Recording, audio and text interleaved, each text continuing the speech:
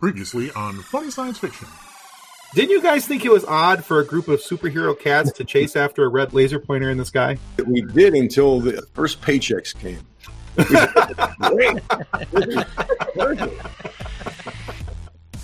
Hi, this is Astronaut Abby, and welcome to the Funny Science Fiction Podcast. The podcast where the jokes are so bad that the Joker doesn't even laugh, not even sarcastically. All right, now our guest today is an ambassador for the International Space and STEM programs. For those of you who aren't familiar, STEM is an acronym that stands for Science, Technology, Engineering, and Math. Now, our guest is also an author, a TEDx speaker, and a huge fan of Star Wars. Please help me to welcome Astronaut Abby to the show. Thanks for joining us today, Abby. Yeah, thanks for having me. I'm excited there's another girl on screen. Doesn't happen often. Yeah, sadly, I imagine. Science fiction is one of those areas that still is a little bit lacking in that. So we got to do what we kind of represent, right? Exactly, which is why I'm so excited about this interview. It's also why she brings it up every time we have a woman on the show. Which has only been like 4 times. Well, since you've been on. So, now, Abby, you first caught my attention online on Facebook with a Star Wars May the 4th be with you post. Now, I'm a huge Star Wars fan, and so I had to see what was Astronaut Abby saying about Star Wars and what was the tie-in here other than it was May the 4th, and, well, that just kind of lends itself to its own thing. And so I said to myself, as I started looking at your profile and the things that you were posting on your channel there, I said, self, how cool would it be to talk with Astronaut Abby on our show? And so, kids, having chatted with her for a few minutes before we started recording this episode, I'll tell you, just for confirmation, it's pretty cool. But I have to know, what was the influence that helped pique your interest in both outer space and STEM? Please say Star Wars. Please say Star Wars. Please say Star Wars. Star Wars was definitely part of it. Don't worry. I'm not gonna let you down there. So I first became interested in space exploration when I was probably about 3 or 4 years old. And sadly, my first exposure to space wasn't Star Wars. It was actually nature and the night sky. And I have this really strong memory from when I was just, a wee toddler, knee high. And I have this really strong memory of looking up at the night sky and having all of these questions about space and having all of these thoughts racing through my head and knowing that I wanted to be a part of finding the answers to those questions. And that desire and that passion and interest in space exploration and in science only grew stronger as I got older. And a large part of that, and this is where the tie-in is, a large part of that was my exposure to science fiction and particularly things like Star Wars. My dad is a big science fiction geek and made sure that I was well equipped with my exposure to science fiction and watched Star Wars with me at an early age and all of those things. And so I definitely think that was part of why I believed for a long time that the impossible in terms of space exploration could be possible someday, and part of why I dedicated my life to trying to make it so things that we consider impossible currently, things like someday having humans on Mars or traveling beyond our solar system, those kinds of things, those aren't impossible. Those are realities that we can make happen if we're putting in the work now, doing the ground steps, laying the groundwork so that in the future we can see things that we would currently consider to be science fiction. I think that's great. Yeah, awesome. Yeah, plus, when it comes to May the 4th, like you mentioned with that post on Facebook, that alone is a good enough reason to be talking about Star Wars, right? I'll hop on any reason. Absolutely. Any chance I get, let's go for it. Right. And so just to clarify for everyone who may be listening, this is something I always like to put out there, is that my nickname is Astronaut Abby, and that's the handle that I go by on all of my online platforms for my science outreach and communication work. But I'm not actually an astronaut yet. I aspire to be an astronaut, and so hopefully someday you'll see me in space and eventually walking on the surface of Mars, but I'm not quite there yet. But I use that name because it was my nickname as a kid, and because it allows people to then follow along on me step by step as I go through this process of hopefully becoming an astronaut, and it really lets people, experience that with me. And if nothing else, honestly, it's genius marketing, so... Right. Everyone loves an alliteration. Well, yeah, it's easy, right? Alliteration. It's easy to remember, and so if somebody's talking about you, I mean, somebody talks about me, they can say, yeah, that's Tim Bicycle, but if I had like, a really cool name, like, Terrific Tim or something like that. Astronaut Abby. If I had a cool name like Astronaut Abby, I'd be going with that too. So, and sadly, no one calls me Terrific Tim. Oh, we should start that up. When I was younger, we used to say that because I was Astronaut Abby, we should call my older sister Magnificent Maddie. But that never caught on in quite the same way. But I like Terrific Tim. We should get that going. I like her. Gosh, I'm not going to be able to walk out of this room after we're done because my head is going to be so big. I've heard people call Tim a lot of things, but Terrific has not been one of them. Hey, you shush, just because you know I heard my wife. This was a family-friendly show. It is. Just because she knows my wife. Said it. Oh no, it was bad. Don't worry. So I love the new push, the revamped push for girls to be included in STEM. The GEMS program, the Girls in Engineering and Math and Science, started in 2010, which was the year that I graduated from high school, so it wasn't available for me. I actually got to be part of the Girls plus Math plus Science equals Choices, which was kind of a precursor to it. But now I have an almost 3-year-old, a 3-year-old girl, which this is big. This is a huge thing, which is so exciting for me. So what do you think needs to happen next to keep encouraging girls to take charge in those science classes? Yes, that's a really great question, and it doesn't have a short or an easy answer. And I will be the first person to tell you that sadly I don't have all the answers either, but I can give a good shot at some of the things I think are important aspects and features in that. The first one is, in my opinion, exposure. So we have to expose girls to role models and to I guess role models is really the best way to put it. We have to show them what a career and a future in science looks like and show them the holistic view of that, not just throwing science at them and saying like, bash over the head and, this is the way to do it, but instead saying you can have a really fulfilling, really wholesome life that includes all of these different features and facets, and science can be part of that, and a career in science can be part of that. So that's a really big part, is showing that, science can look like you. Science can be people who are tomboys or people who are girly girls or people who fall anywhere in any part of, growing up and being a girl or a woman.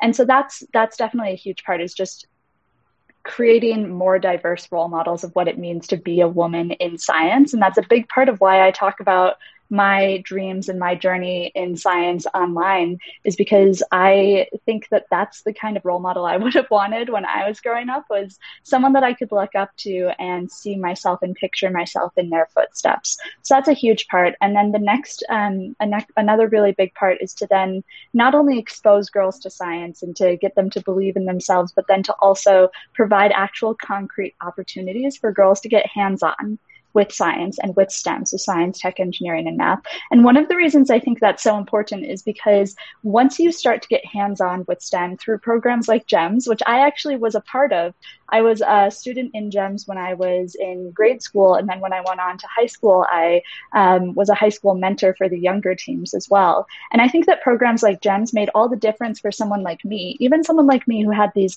really big dreams and goals from a young age. I still attribute having had mentorship and having had hands-on experience in science to not having given up on my dreams, because there are periods, especially, and it's been shown and proven for girls, that the really important ages in which girls start to lose faith in their ability in science and lose interest in science and STEM topics is right around 12 and 13 years old. And so if we're able to give girls community and give them opportunities to get hands-on with science, I think that really helps to hold their interest and build their trust and faith in themselves and their ability to be successful.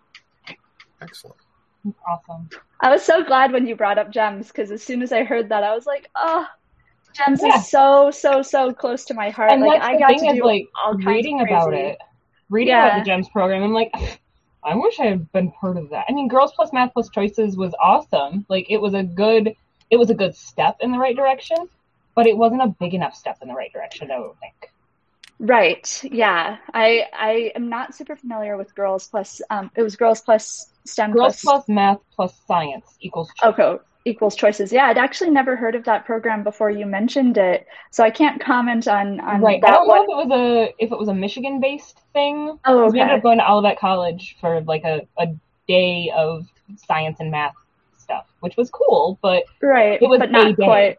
Yeah, it wasn't quite enough. Whereas, like, for instance, the GEMS program that I got to participate in from the age of like probably 12 years old onwards, 10 years old even onwards, we were doing things like building miniature race cars and competing in Lego robotic competitions and even launching balloons to the edge of space. I got to, when I was 12 years old, take my own pictures of the edge of space and see the curvature of the Earth and propose and design and implement and execute an experiment that we sent up with it and things like that. That I look back on it now, obviously, and I'm like, the experimental design was a little bit flawed, maybe. But what was important at the time, was that it really got me in, like, continued to keep that spark of interest in science alive. And those kinds of programs, the more that we can create those kinds of programs and opportunities for girls, I think that is a big part of helping to keep that pipeline going, to keep girls interested in STEM through critical periods. Excellent. Awesome. I think one of the biggest moments in space history was when we landed on the moon. And, Neil Armstrong said, that's one small step for man and one giant leap for mankind. So what is the drive? What is behind the drive for you being the first person on Mars? Yeah, so for me, my interest and my passion for Mars has a couple of different facets or features to it. And the very first one for me was that Mars was something that early on in my life grabbed and held my interest because I had this interest in space and in astronomy, and I knew that someday I wanted to travel to space. And when I was really young, I actually wasn't super familiar with the word. I knew the word astronaut, but I thought there has to be something more descriptive than that. Like, we don't just call everyone astronauts, right? Like, everyone who's in space, there has to be something more. And I didn't know that you could divide them into pilots and mission specialists and all of this stuff. And so when I was really young, I actually used to think that I wanted to grow up to be an astronavigator, which was a term that I got from science fiction. And I had to grow out of that one and realize that astronavigators aren't quite real yet, but that I could be a pilot and that I could be, these different types of specialized astronauts. But that's a side track. The point I was trying to make is that I had this interest from a young age in Mars, or in space, and Mars especially had grabbed my focus and my attention. And as I got older and learned more about space exploration, about what we've done in the past, where we're going in the future, and really committed myself to these ideas of what is it that we need to be doing now to make our future bright and to make it better. One of the things that I realized and learned was that my passion for Mars couldn't have been more appropriately placed, because Mars is the next necessary step for humans in space exploration, not just to continue our abilities and capabilities in space, but more so to continue our abilities here on Earth. Because one of the main things that we get back from space exploration is scientific and technological advancement. And the way that we do that is by challenging ourselves, by giving ourselves situations that are so difficult and that are so new and novel that they require us to think incredibly far outside of the box to come up with solutions to solve those. And then we take those solutions and we utilize them here on Earth to make all kinds of parts of life better and to improve life here on Earth. And it's not enough for us to simply be in space anymore. Dare I say, as challenging as space is, it's not hard enough. We have to be looking forward to what are these next steps that we can take? What are the truly difficult, seemingly impossible situations that we can be putting ourselves in to really test our limits and to continue to create technologies and solutions that will solve the ever greater and ever growing problems that we see here on Earth.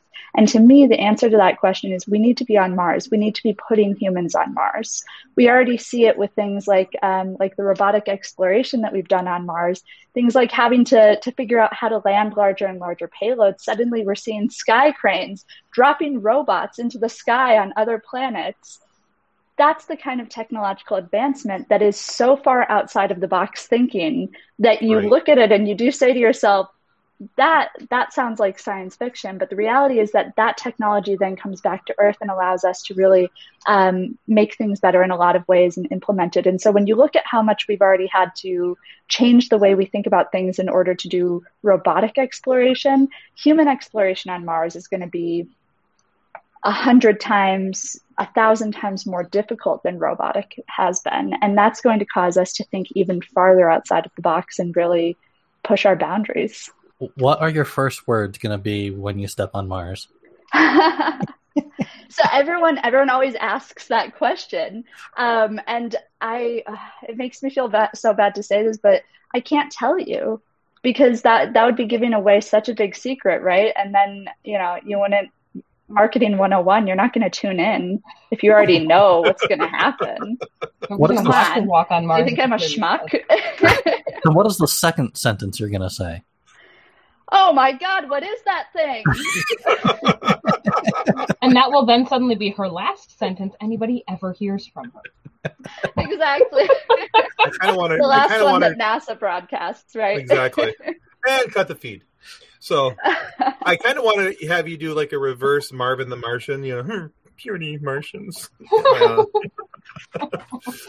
There's so many good options. They're really it's endless when you think about, it really makes me look back at the moon landings as well and be like, if only they had more of a sense of humor, we could have had some really interesting history to learn. We could have had some fun with this history, people. Or you could always go the role of the Martian and Matt Damon and be like, hey, where are we planting the potatoes? Yeah, right. So when in doubt, there need to be potatoes. That's right.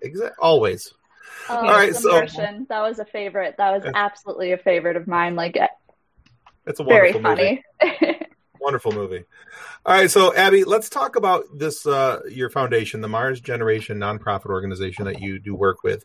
So you can tell us, please, how it began and what you're doing with and for the organization now. Yeah, so the Mars Generation nonprofit is a nonprofit that I co-founded about 6 years ago now. That makes me feel old to say that.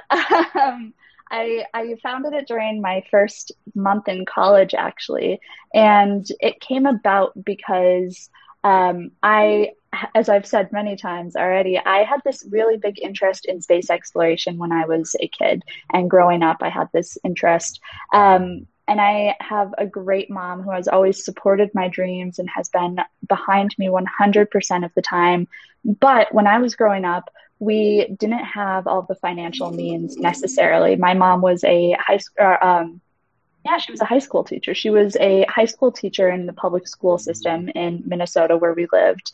A single mom with 2 kids, all of that. And so there were some things that were out of reach for my family. Things like when I was a kid, I really wanted to go to space camp. And we weren't able to afford it. And I actually asked my mom, and she had to, tell me, oh, that's not something that we can afford as a family. And then a couple years later, a nonprofit was able to help me with a partial scholarship that did allow me to go to space camp for a week.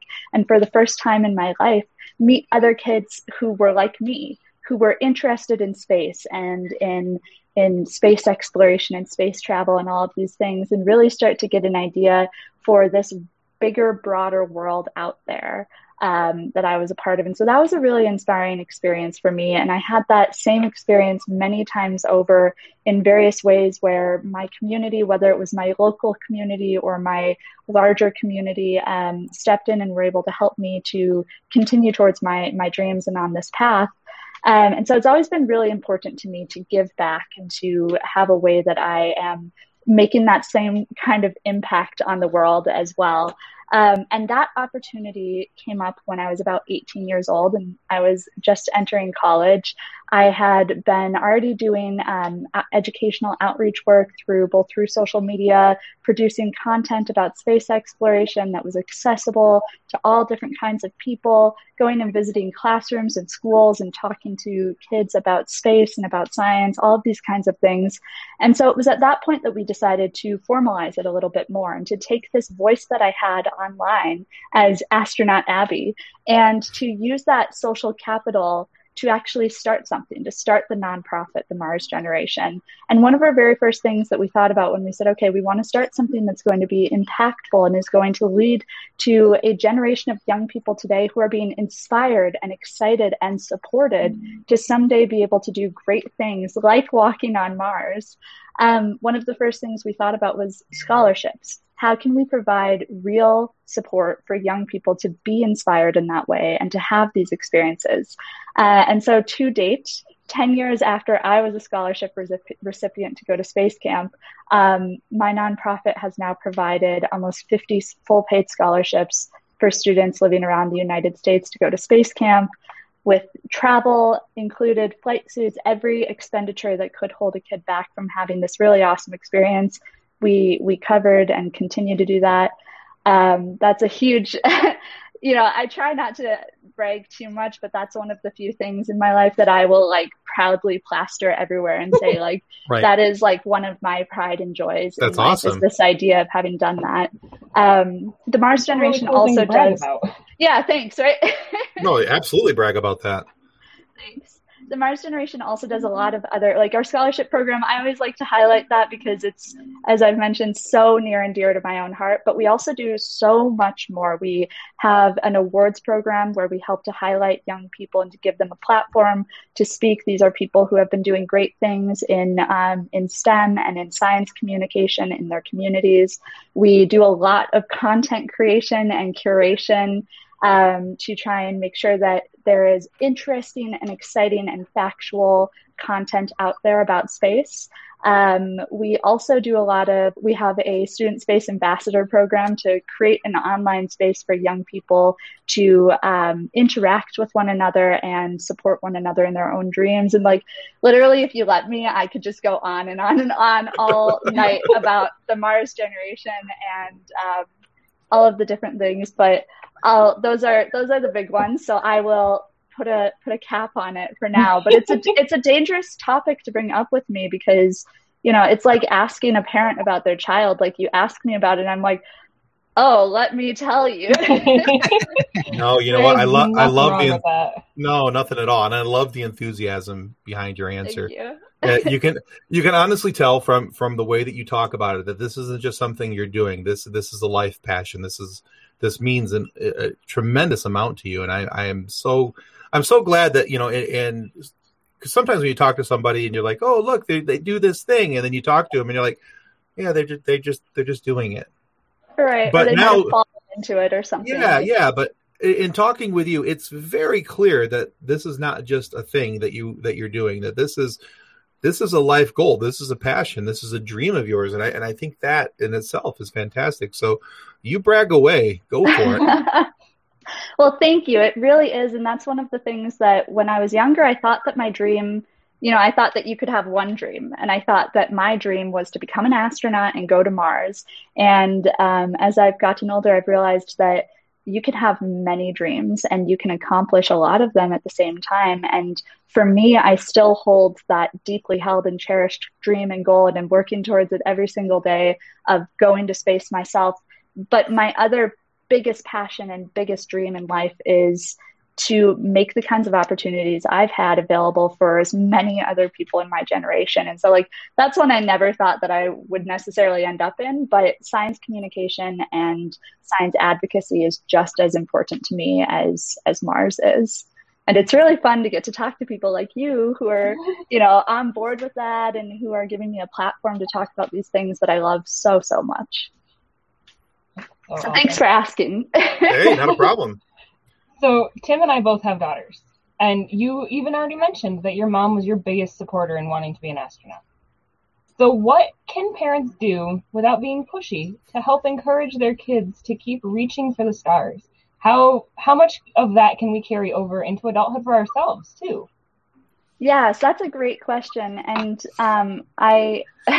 it's funny that I always chuckle a little bit when I get asked this question, not because it's a funny question, but because I have a funny memory associated with it, which is that I was once speaking at the same event as an astronaut who I'd met previously, and he actually asked me afterwards. He asked me, "What can I do, Abby? What can I do to get my kids to like space more? Because I'm an astronaut. I've literally been in space, and they just don't seem that interested."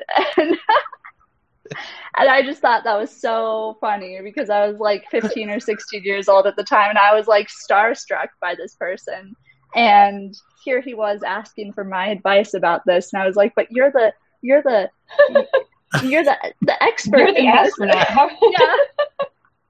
Yeah. But so that is why I chuckle. I always have to tell that story so that it doesn't come across poorly when people ask me for this advice and I start laughing. I'm like, oh no, it's not what I meant. But so, funny story aside, the best advice that I can give is kind of similar to what I said earlier. And so I hope it doesn't sound repetitive about how we can influence and help to increase the number of girls and women in science. The best advice I can give is exposure. Exposure is so important. And I think that that's really where it comes in as well, is that like, I would never want to give parenting advice to someone, seeing as I'm not a parent yet. But if I were to give one small piece, I think that sometimes when parents push too hard on a certain subject or a certain idea, like you have to stay in dance class, or you have to, do better at math and join the math team, or whatever it is, kids occasionally will rebel against that, or kids won't be as excited as they could be because it's not their passion. It's very easy and obvious, in my opinion, when you see a young person who's being driven not by their internal drive, but by an external drive, sometimes from parents or from society or whatever it might be. And so the way to get around that is not to force young people or your kids to do any specific thing, but instead to make sure that if there's something you want them to be interested in, whether it's science fiction or science or anything else, to simply make sure that they have the resources they need to succeed in it. And then also make sure that they've been exposed to lots of fun, interesting perspectives. And so there's a lot of great resources right now. If you want to get your kids interested in science and in space, there are so many great resources out there on the internet. I think it's I'm young enough that I don't remember a world without internet, but I've heard horror stories. It did exist. I just don't know it either. Right. And now I feel old. That's what we do to you, dude. That's what we do, Tim, every time.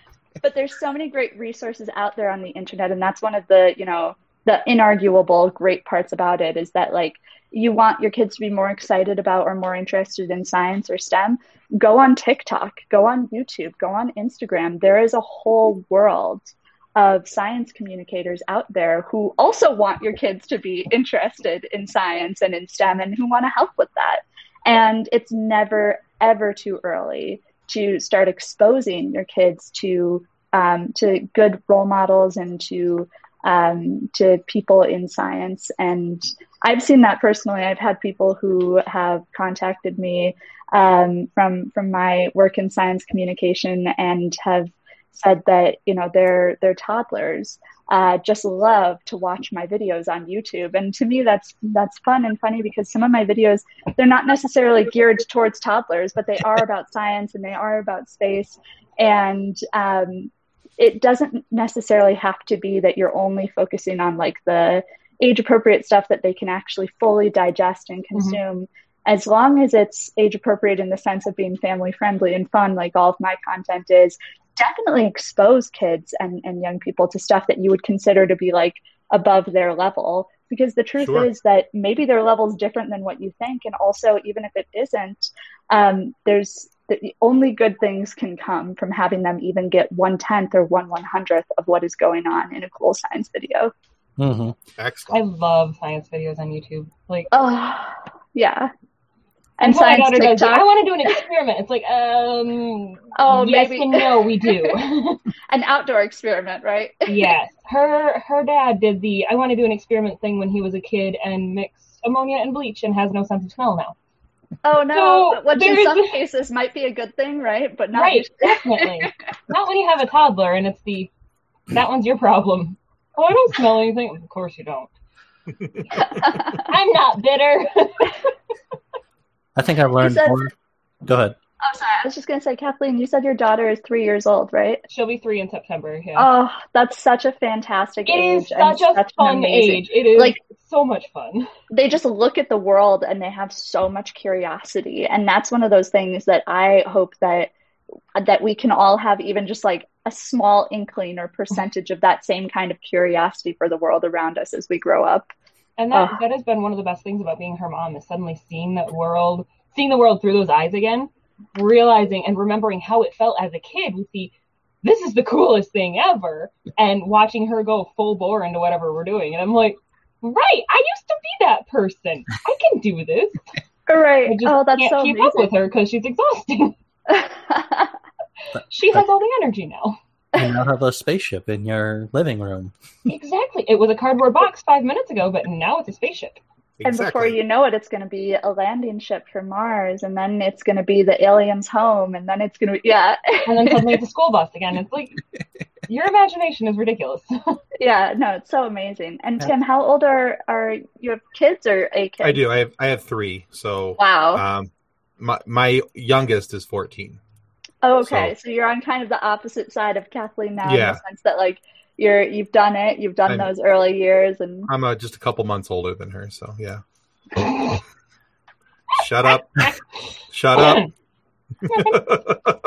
Closer We in both age know to your that's not son than I true am to based on- you. based on the reaction that you both had to my internet comment earlier, I'm pretty sure I have a gauge of Yeah. where those ages lie. Yeah, I graduated in 2010. He may have graduated the year I was born. Not Shut up. Sorry, are we 2 years making you after feel me. old again? And I'm gonna go cry in the corner over here. I'll be right back. No, you didn't. It wasn't that bad. You graduated a couple of years after I was born. Yeah. Anyway. I won't even mention how young I am then. So, Abby, one of your YouTube episodes, you discuss your top 10 favorite sci-fi shows. Great episode, by the way. Mm-hmm. Thank you. And that was released in 2019. We've definitely had a couple shows come out since then. There's been a couple on Netflix that I've enjoyed, such as Lost in Space. The other one was called Away with Hilary Swank. I don't know if you've seen that one yet. Yeah, I have to say that one of the reasons why I haven't released another new video about an update to that old one is because, and I always feel bad saying this, I haven't watched most of the recent space shows that have come out. It turns out that the last couple of years have just been so incredibly busy. Like ever since I graduated from college, I feel like life has just been this huge whirlwind, and suddenly, and I'm not saying I don't ever watch TV because that would be a lie, but I am saying that like I see all of these incredible space and science shows coming out, and I'm just sitting over here like, oh, if only I had the time, because I want to commit myself to them. So the Gosh one that darn I have, it, adulting. I know, right? Adulthood is the worst. Well, I would highly recommend Away because it is about a team that goes to Mars. So that's right up It's right up my your alley, and I think it's a little more on the realistic side than the Plenty of fantasy potatoes. side of it. right. And Well, that's so I thought it was an excellent series. So definitely watch that one. And I was going to ask if you made any updates to that, but you already I answered that haven't. question. That's a I will have negatory. to. Yeah, that's Houston. We have a problem. I'll have to bump that up my list, though. I will say that one of them that I've been really keen on watching, and no spoilers because I haven't watched the latest season yet, but I have really enjoyed The Expanse, and that is kind of the opposite of what you're talking about in terms of like which I do love the more realistic ones, especially when they make an effort to try and get some of the science right, as far as Mars and space is involved. But The Expanse has been a huge favorite of mine for a while. And part of that is that I actually loved the books as well. The Leviathan Wake series. I thought that was fantastic. And then I heard about and started watching The Expanse separate from the books. And it, like, during the first episode, I was watching it with someone who had recommended it to me. And I was like, wait a second. This is based on a book series. And the person I was watching it with had never heard of the book series. Oh, there you go. Yeah, so that was a fun way to end up involved in that series. That's on my list of things. Like, I started to watch the first episode, but I kind of had it on in the background, so I was like, no, I'm going to have to watch this when I can actually focus on what's happening, because I'm totally lost, and I have no clue what's happening in the background. So Lost, but not lost in space, hopefully. I'm working through a couple things and a couple other seasons of different shows, and one of them is the Umbrella Academy. I'm only in season 2 of that, but I need to get through that before I start something else, because my little brain can only handle so much new information at once. I have to just make a list of the shows that I need to finish watching before I start watching more shows. Yeah, that's part of the problem. That is part of the problem. It really, really is. All right, so Abby, we talked earlier about your fandoms. We talked about Star Wars and the post that you made on May the 4th be with you. But I'd like to know what people's entry point is into the fandom, because it kind of sets the tone for where, you kind of get an idea of, what they started to like and why they started to like it. So what movie or show of Star Wars was it that caught your attention? What's your favorite now, and who's your favorite character? Yeah, so I started with the classic, the 3 Star Wars movies. I watched those when I was pretty young, and that was definitely my first exposure into Star Wars. And then later on watched the prequels, which I know get a lot of different opinions from people on those series. But to me, and this wasn't something I realized at the time of why I liked the prequels so much, but looking back on it, I think I can place my finger on a part of it, which is that, and I think Kathleen will like this, is that there was so little female representation in a lot of the science fiction that I was consuming, whether it was through books or through movies or through TV. And Star Wars obviously had Leia, who was a fantastic female protagonist, and she was wonderful. But I think I really also glommed on in the prequel series to Padme as well. And I found her to be such an interesting character. And I have pictures from when I was 12 or 13 years old of dressing up for Halloween as her one year. And there was another year where obviously I dressed up as Leia and did all of those kinds of costumes when I was younger. But that was my entry, was the classic and then the prequel. And then I also read many of the Star Wars books, and I loved the fact that it wasn't just the original story, but that there was this whole universe that exploded out of those that were all published, and that depending on what your interest was, you could go down all kinds of different, you could read science fiction Star Wars books that were more about the political side of things. You could read ones that were more about the Force and the dynamics behind that. Whatever you were interested in, there was an avenue to explore. Excellent. And I think, too, if you haven't yet, I strongly suggest then watching the Clone Wars series. I've seen some of it. Yeah, when I was a kid, I saw some of it. Because or a teenager, I guess. They dive a lot into Padme's character and really help. So we see a lot in the prequel movies about Padme and the strong woman that she was, but I think the Clone Wars animated series on Disney really helps strengthen that character. And then when you watch the movies, it gave me a whole different respect for her because of the way that they built her character out in the Clone Wars. So that's my 2 cents. It really just gives you this different perspective to then be able to look at the prequel with and everything. And you're making me want to go back and rewatch those now again, because it has been a long time. And then you got Rebels, where you meet Bo-Katan and Sabine and the Star Wars community has really done well with adding female representation. in my opinion. And I enjoyed Rey as a character. I know a lot of people give her flack and whatever, but I think that's a whole other topic we could go on for hours about. So I almost hesitated bringing it up, but I think again we're talking about female representation, and there's your strong protagonist with a good story line, and I'm hoping that they do something similar to what they did with the Clone Wars, where there's an opportunity to find out even more about her as we go. And even though she didn't get a whole lot of credit, Jyn Erso was pretty cool too. Mm-hmm.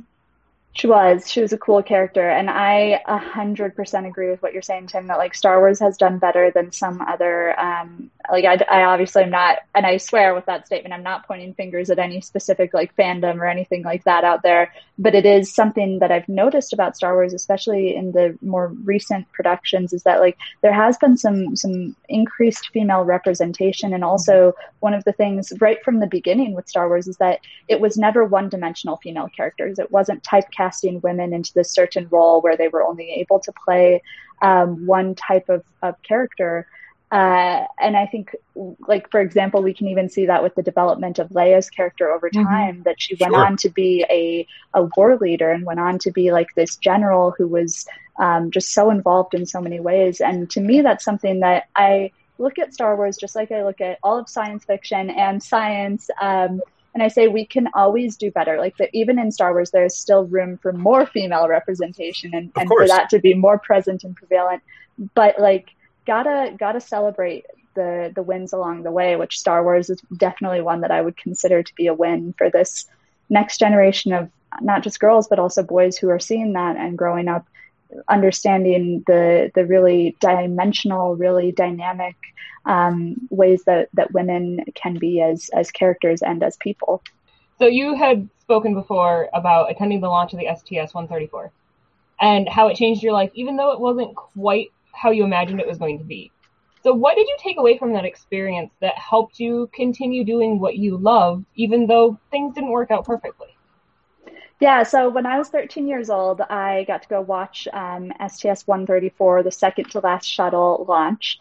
And I had, again, this was one of my first actual interactions with space in a real way. Prior to that, I grew up in landlocked Minnesota, where, as far as I was aware, there wasn't much space exploration. But this experience, I had really built it up with this idea of like what it would be like to watch a shuttle launch and to experience it. And when I did end up seeing it, it was a little disappointing in that sense because it was a really cloudy day. And so when the shuttle launched, we were only able to see it for like a brief second, like the briefest of moments. And so compared to what I'd built up of what I had expected or hoped to see, it wasn't quite the same.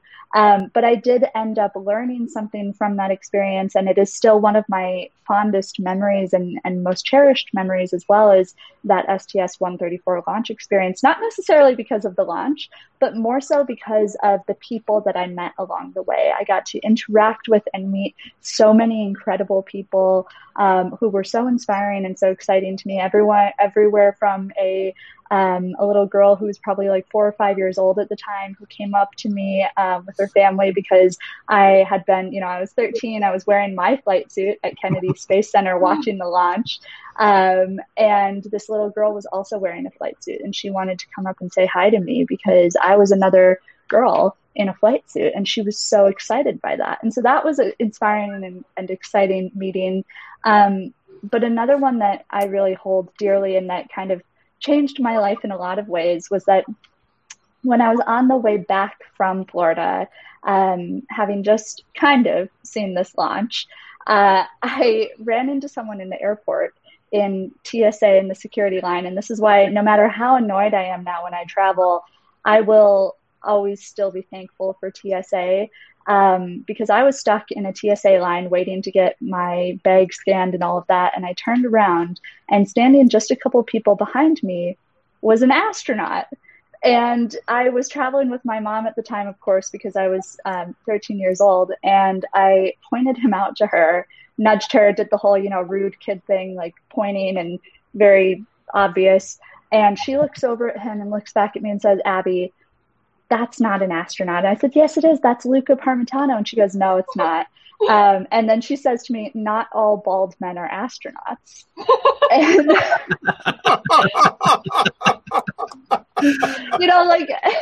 like 99.99% of the time she would have been right. Like she would have been like, that person, like, sure, maybe he looks a little bit like him, but just because he's bald doesn't mean it's astronaut Luca. And I was absolutely certain that it was. And so once we were through security, I waited and I went and I introduced myself to him.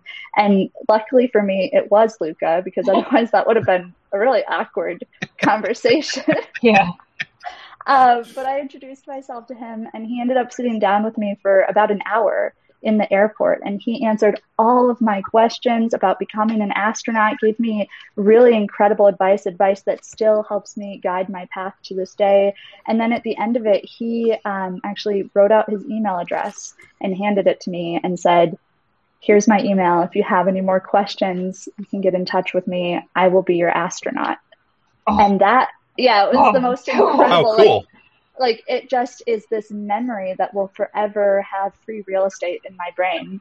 And it was really cool, not just because it was like this direct line to a mentor in a field that's very small that I was hoping to achieve, but it also really, I guess, instilled in me something that I already knew and was thinking about, but it was this idea of how important it is to give back and how important it is to reach out and to make sure that when you go through a door that you're not shutting it behind you, that instead you're making every single effort that you possibly can to keep that door open for the next person and the next person and the next person to go through.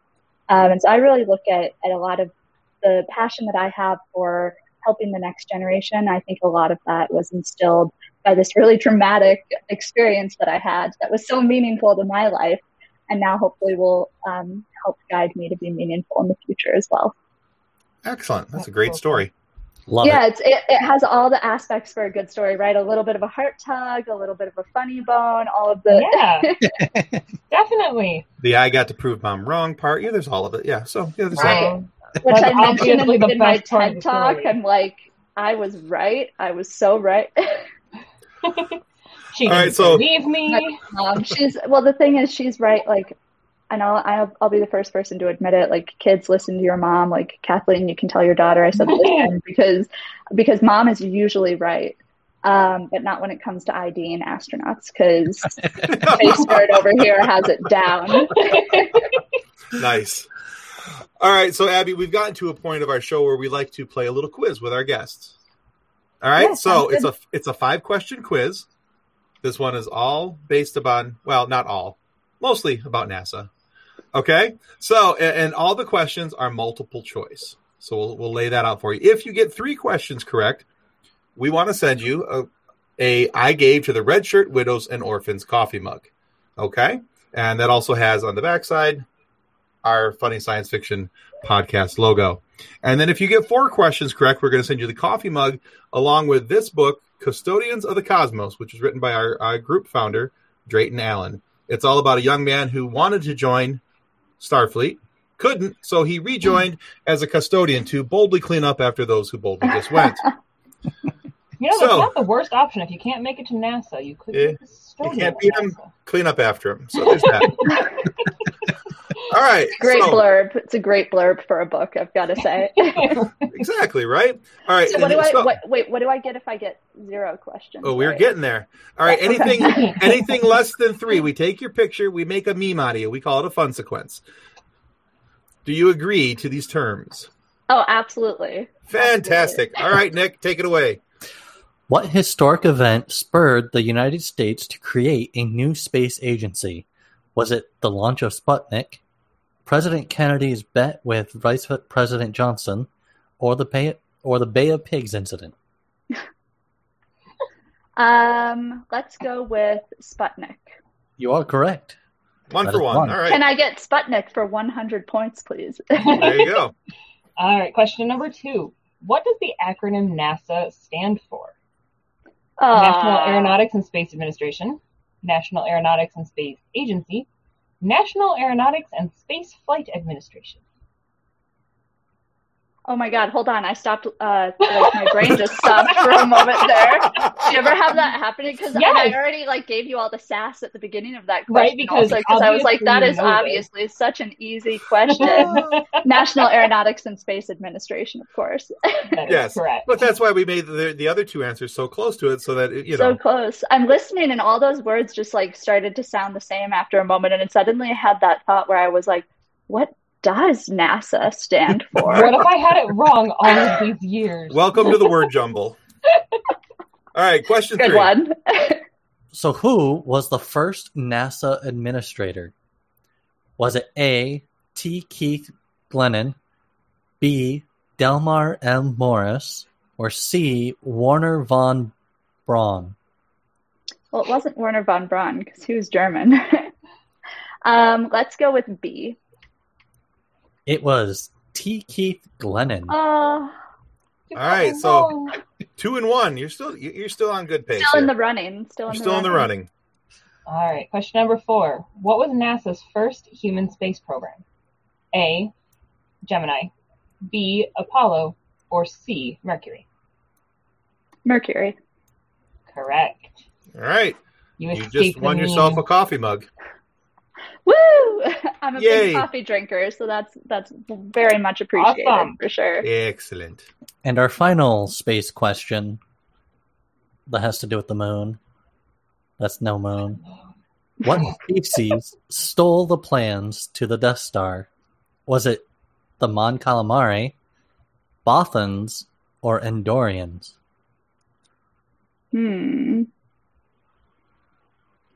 Let's go with Mon Calamari. Want to try again? Yeah, let's go with Endorians instead. Oh, want to try again? No, Yeah, it's let's go the with Bothans. It's the Bothans. So yeah, there's the quote from the Didn't movie. you Many hear me Bothans. right the first time? I definitely said Bothans. I thought so. Nick didn't hear it. Oh, so I wait. was Did you say this is recorded? I I can't just... in post. We'll fix it in post. All right. All right. So the motto of our podcast now. All right. So it is the motto of our podcast. We'll fix it in post. All right. So you got 3 out of 5 correct. We're going to send you the coffee mug. And because we're nice people, we're going to have Drayton autograph you a book and send it to you anyway. Aw, thank you. So, but yeah, and I think you'll enjoy it. It's a pretty funny read. And I'm not just saying that because he watches the podcast.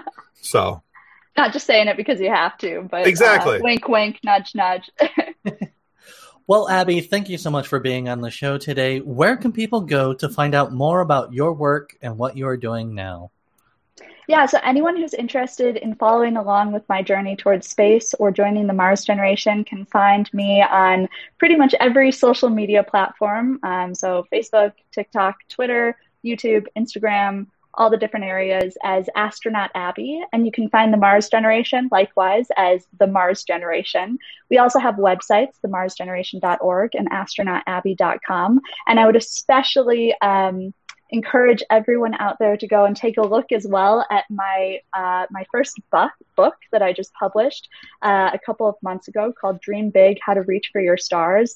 If you have been intrigued by what you've heard today about this podcast, take a look at Dream Big, How to Reach for Your Stars. It has a lot of great advice and a lot of great techniques to help achieve goals and dreams in the future. And it also has great artwork by an artist I worked with. And the real kicker on it is that 100% of my proceeds as the author of Dream Big go to fund the Mars generation and help to continue allowing us to do the work that we do in science and STEM. So thank you. That's awesome. Yeah. So thanks for letting me plug that. And I look forward also to reading Drayton's book. And maybe I'll have to send a copy of mine in exchange. But it's been a real pleasure to be on with you guys today. Such thought-provoking and humorous as well, which I have to say that I've done a lot of podcasts and some of them are funny, but sometimes not intentionally. This has been one of the most enjoyable. So thank you for having me on. Thank you, Abby. Thank you so much. And we will make sure that we put all of your social media and your websites in the episode description so that people can find them. Yeah, that would be great. Thank you. And as a reminder, guys, we want to remind you that subscribing is the single most important thing that you can do to ensure that we get more amazing guests like Astronaut Abby here to share some funny moments with us and to educate us as well. Now, please subscribe. It's going to do far more than we can ever really express to you. And be sure to check out Astronaut Abby, all her work. She has an awesome YouTube page. I suggest you subscribe to that as well. And check out her website and her Facebook page. Stay up to speed with everything she's doing because there's a lot of it there, and you're going to want to stay up to speed with it.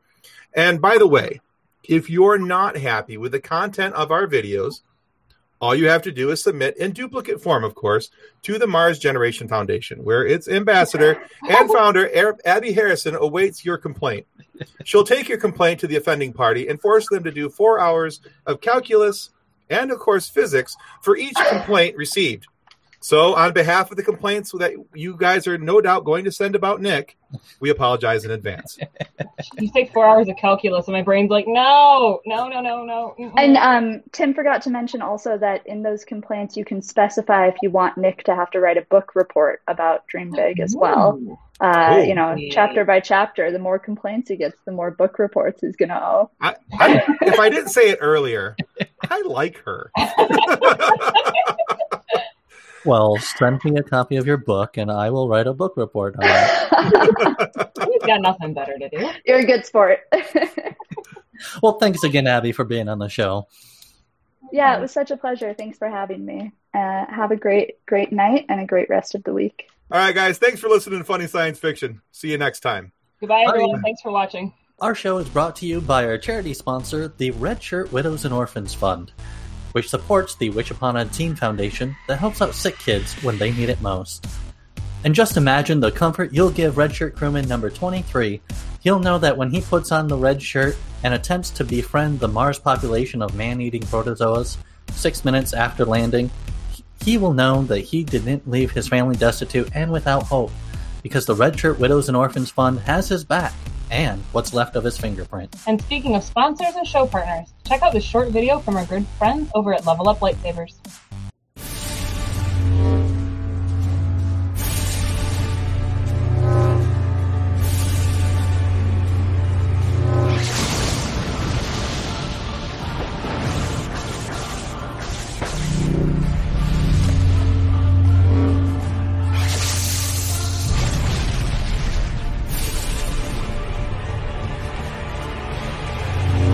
Information about Level Up Lightsabers and their online training sessions can be found in the episode description below.